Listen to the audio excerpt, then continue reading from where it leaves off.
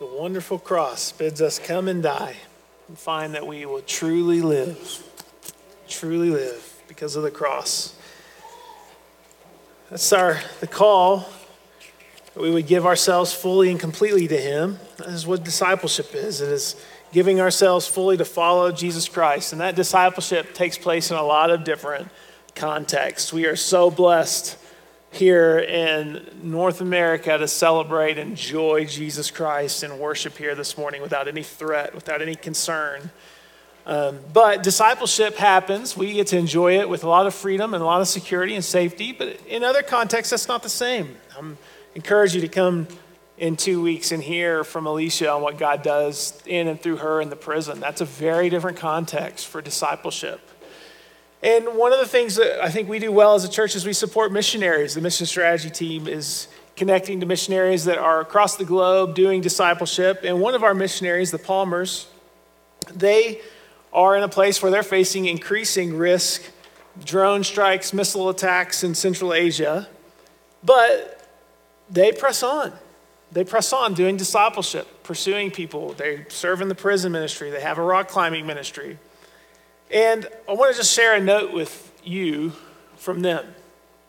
They received that we had increased our giving this year, as y'all probably heard if you were here a few weeks ago when Rich gave the update on the missions budget. Here's what they say. This is amazing. This is from Christopher. I wasn't expecting an increase in giving. This increase allows us to purchase health insurance for our family. In more than 20 years of living and working overseas, we have never had health insurance before. This is a blessing to us for sure. Please express our gratitude to the rest of the team for us. I want to encourage you with that reality, that we have immense freedoms here, but you are generously caring for those that do not enjoy those freedoms, but are faithfully discipling. And as a father, I can only imagine the peace it brings him knowing that his children will now have health insurance. But our generosity in a culture where worshiping Christ is not made more difficult through persecution by God's kindness, yet your generosity then is this huge blessing to them. So praise God that you're a generous church. But the darkness they consistently face creates in them an appreciation for it more deeply. The darkness they see all around, the evil around them, makes them appreciate, I think, the good more so. And sometimes to appreciate the good more, you need to contrast it with the bad. It's good, actually, to see the wickedness of sin, not see it in person, but realize the wickedness of sin, the destructive nature of it, how impactful it is, because it makes you treasure Jesus all the more. He who's forgiven much loves much. And open your Bibles to Mark chapter 6. In this context, remember that Jesus was just rejected in his hometown, and then he sends out his disciples to go, his apostles he calls them, to go and share the good news of the kingdom.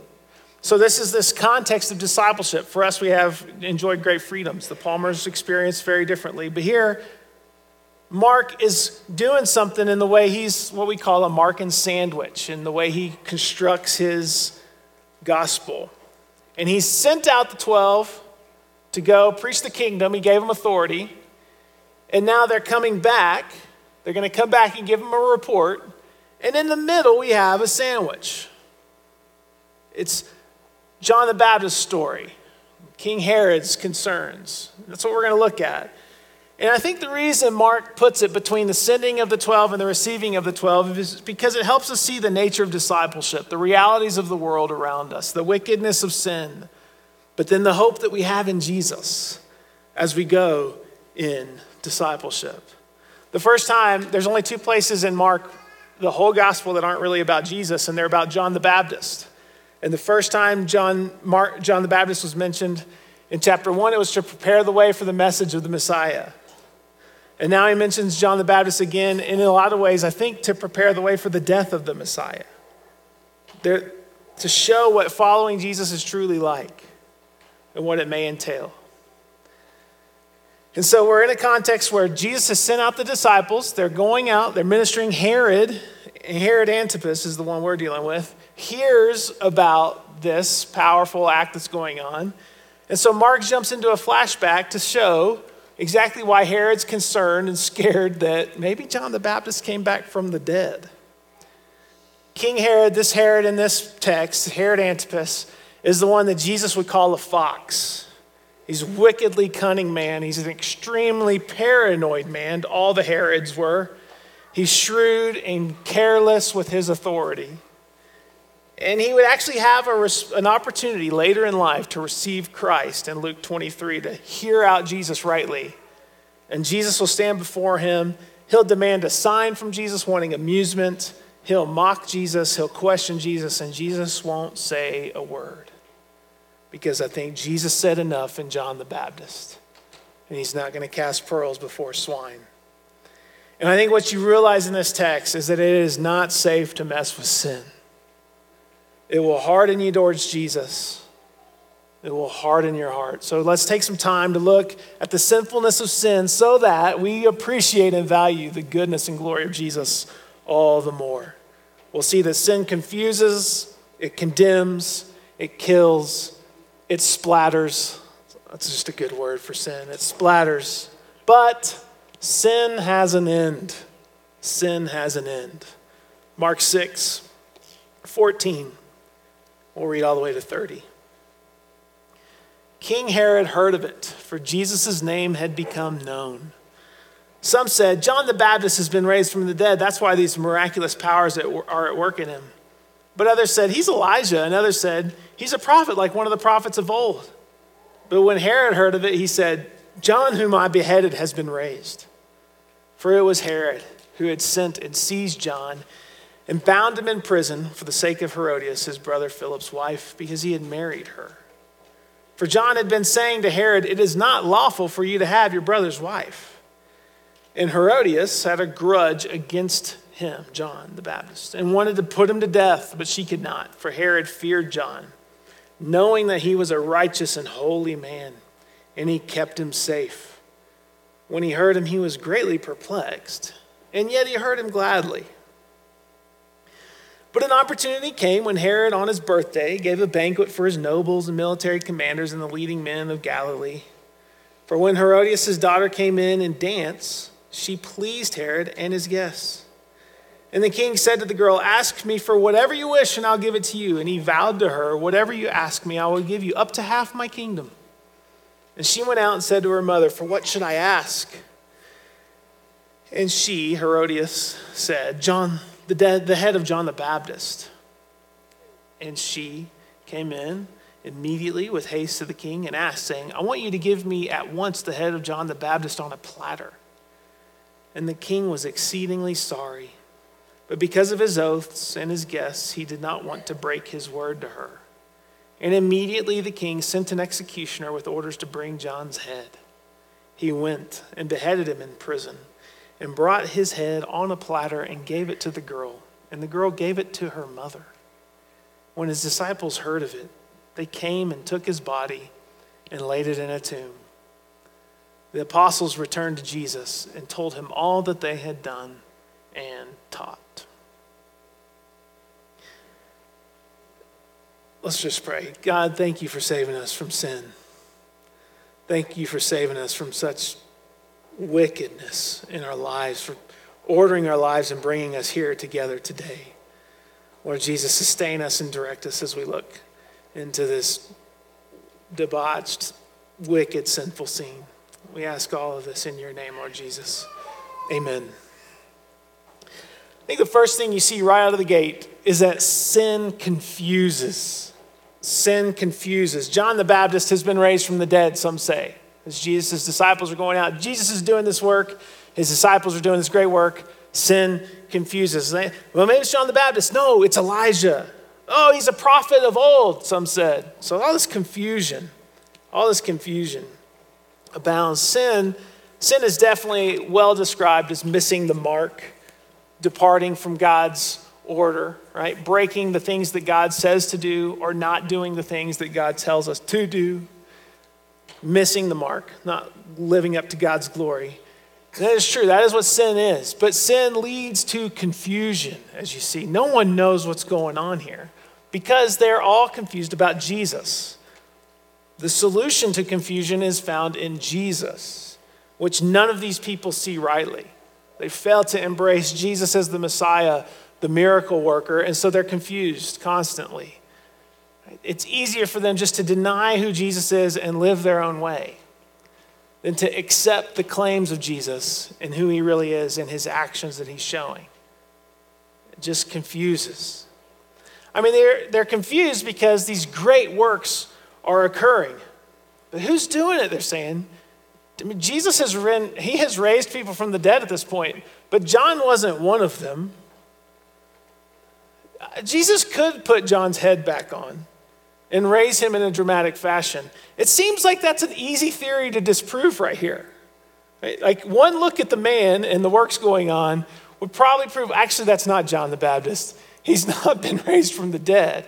But their unwillingness to receive Jesus makes them hold on to these fanciful, far-reaching ideas because they're confused. Anyone would have been able to tell that's not John the Baptist. But what's happening? Look at verse 14. Jesus' name had become known. Jesus' name is becoming known. But failure to look to Jesus and receive him leads to confusion. And these big radical ideas. I mean, some saying, oh, it's Elijah.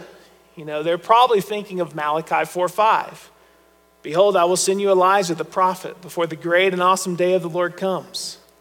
And Jesus will later clarify, yeah, Elijah did come, and it was John the Baptist. And they killed him anyway.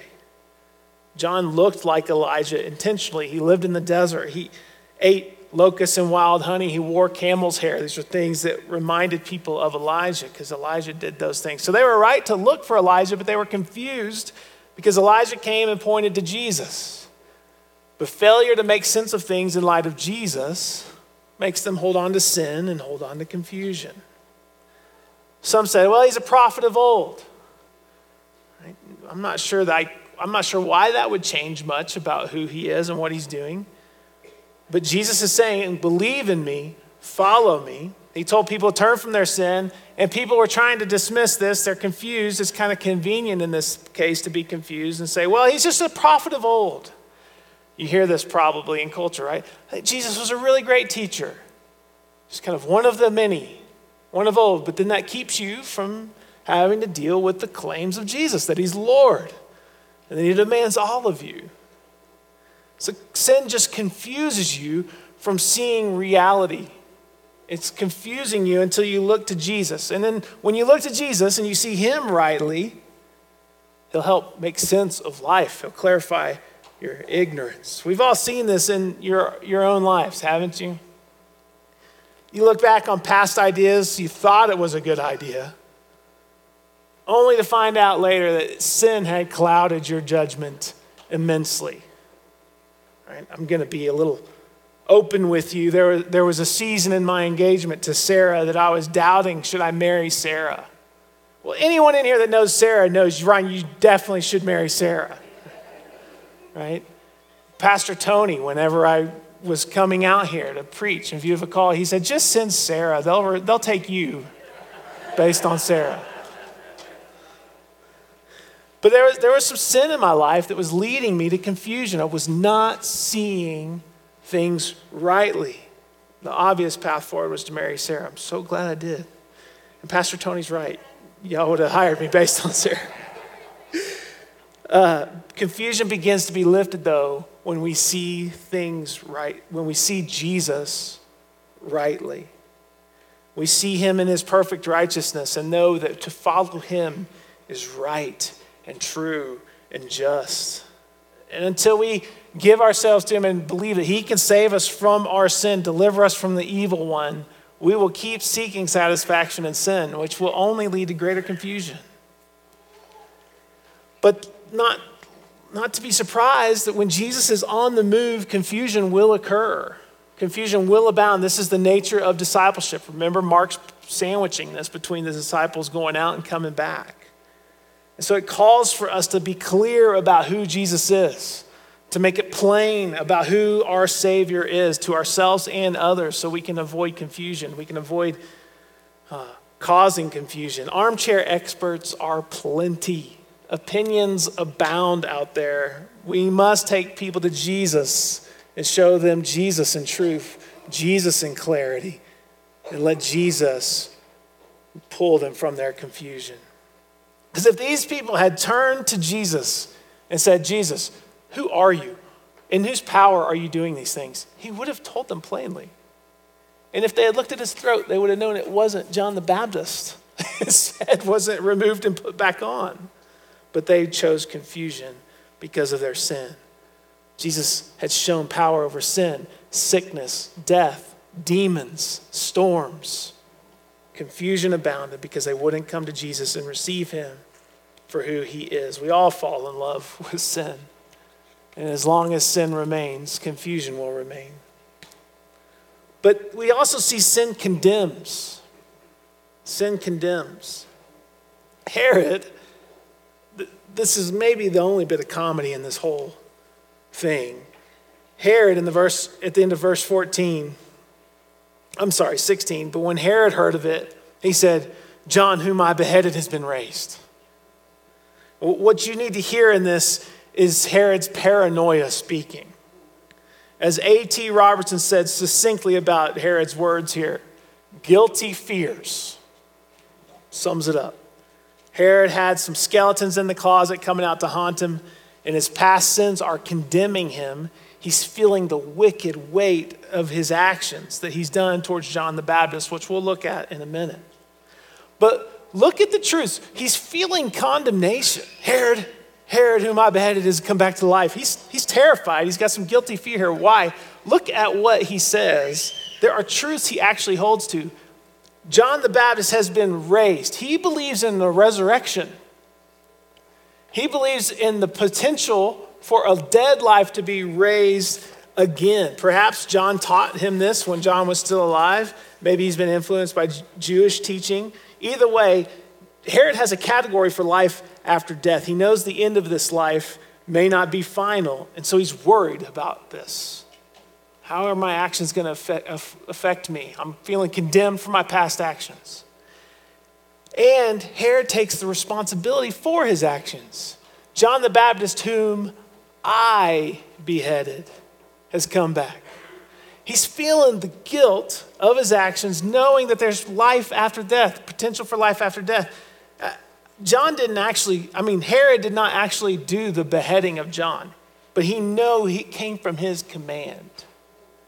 He was responsible for it. He's wrestling with guilt for these wicked, evil actions. Like Scrooge and the ghosts of Christmas yet to come, there's a moral reckoning on Herod's mind.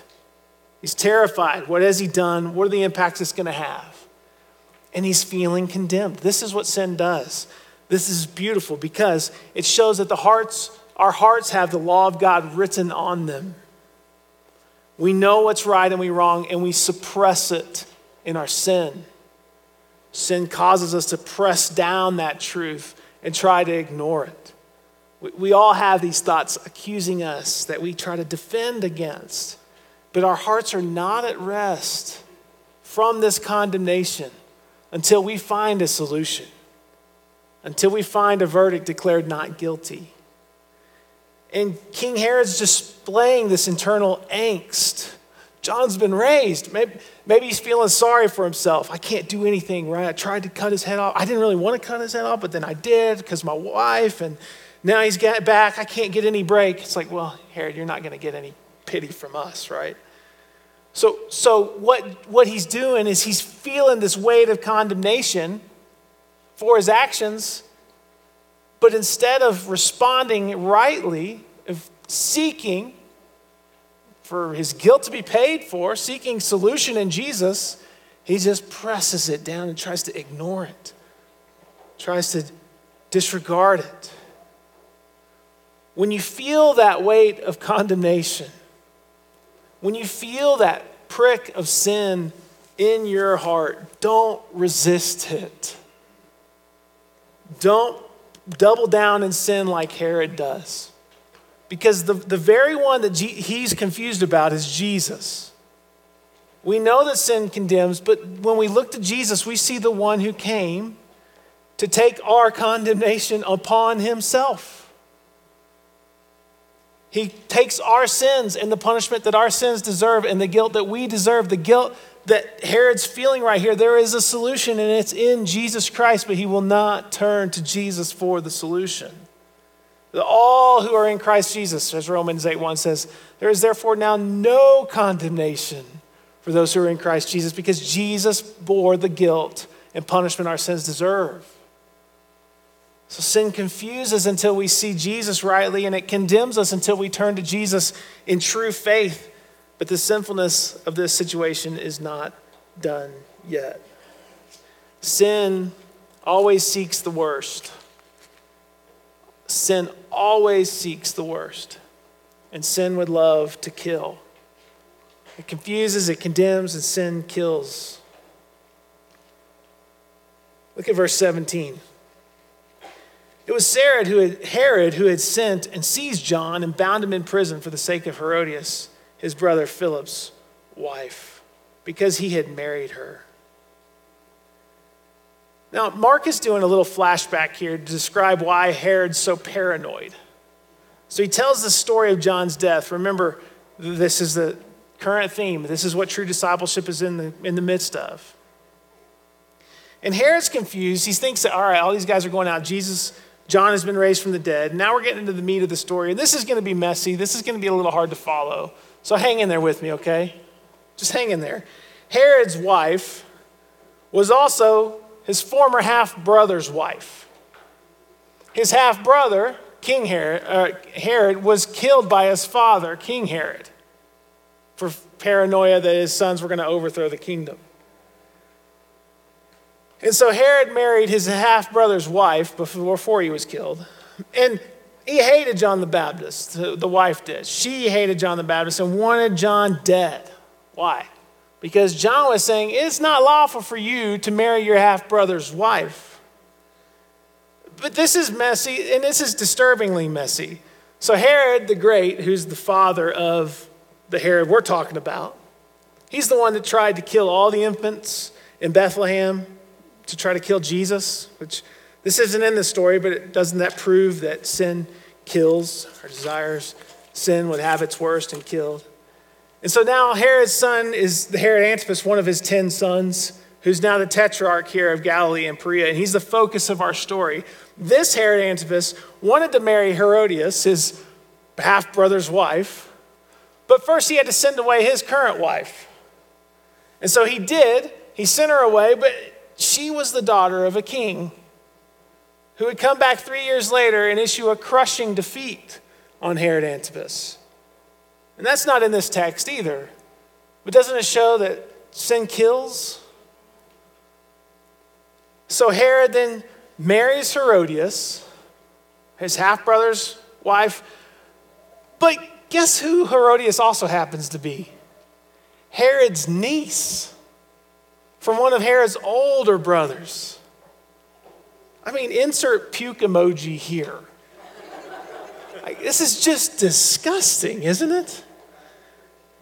Levitical law forbid this outright, and John the Baptist, thundering John the Baptist, just calls him out. And Herod liked John the Baptist. I don't know why. He feared him. He knew he was a righteous man, and although he was perplexed when he heard him, he still heard him gladly. And I'm not sure that I've always found it, but there is a way to confront sin and keep the conversation open. I pray God would help us find that place, as John did with Herod, although he was imprisoned. But Herod's in a tight spot. He loves John. His wife wants John dead. His wife Herodias seethed with enmity towards John the Baptist, and Herodias loved her sin so deeply that it led to death. James 1:14 and 15 says, each person when he's tempted is lured and enticed by his own desire. Then desire, when it's conceived, gives birth to sin, and sin, when it is fully grown, brings forth death. Herodias, I think, loved her sin more than Herod. She was committed to killing a man so she could continue in her sin without the weight of judgment that John created. And eventually she seized her opportunity and had John killed. This unchecked sin for both Herodias and Herod will lead to death, the death of John, and ultimately her death. Little pet sins can keep us from the kingdom. Unchecked sin will always seek the worst of its kind.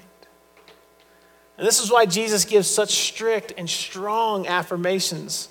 Hatred in your heart will lead to murder. Lust in your heart will lead to adultery. Cut it off. Gouge it out. Take sin seriously. The first sin in the garden brought death into the world. But Jesus loves us to the point of death on the cross, to overthrow death itself. Sin kills, but Jesus will put death to death. So it's careless to play with sin and think consequences won't be far-reaching. When our desires for sin are stirred, we entertain those desires rather than repent and believe in Jesus. Sin will bring forth death. It's always messy. Sin confuses, it condemns, it kills, it seeks the worst of its kind. And then sin splatters. Sin splatters. Just look at the gross immorality of this scene. This is a birthday party that Herod's throwing for himself. Look at verse 21. But an opportunity came when Herod, on his birthday, gave a banquet for his nobles and military commanders and the leading men of Galilee. So he's invited the elites. He's invited those respected, high in authority, power-hungry people. They're happy to benefit from a king who has self-serving generosity. Their pressure is high on Herod, and even though these elites don't say a word, they are there, and their presence there will have a powerful influence. But they're there gorging themselves on food, drinking themselves drunk, all on the kingdom's dime. And it's like scenes from The Great Gatsby, if you've ever read it. It's just a constant scene of excess, abundance, over the top, overwhelming sinfulness, just splattering all around. And then as a father of 5 girls, what happens next grates me to no end.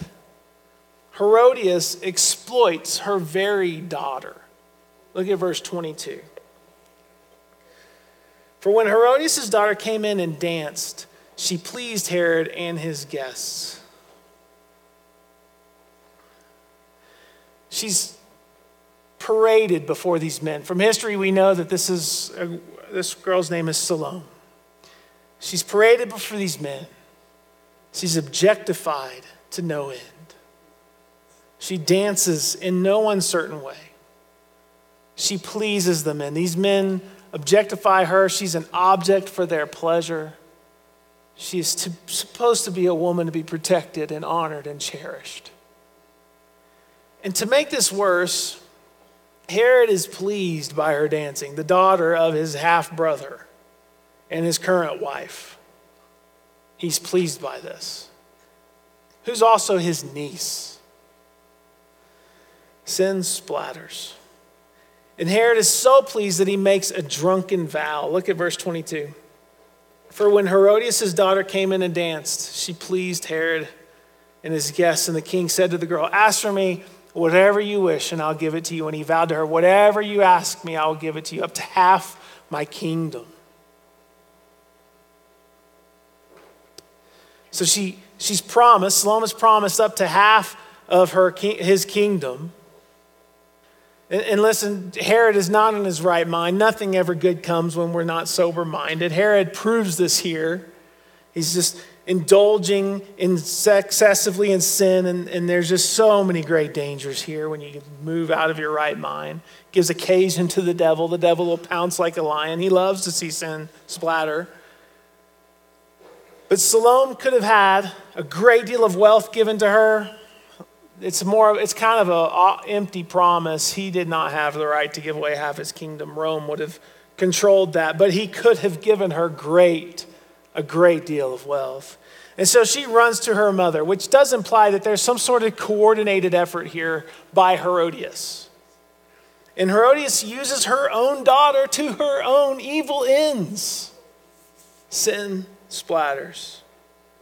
She's shrewd, she's cunning, she exploits her daughter, exploits Herod's weakness and lack of character, She thought, my marriage is only safe with John if John is gone, and if he's killed.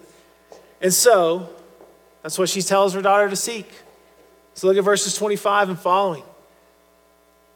24, she went out and said to her mother, what should I ask? And she said, the head of John the Baptist. And she came in immediately with haste to the king and asked, saying, I want you to give me the head of John the Baptist on a platter.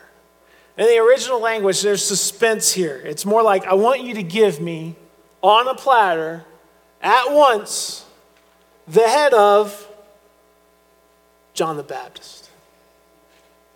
In verse 26, the king was exceedingly sorry, but because of his oaths and his guests, he did not want to break his word to her.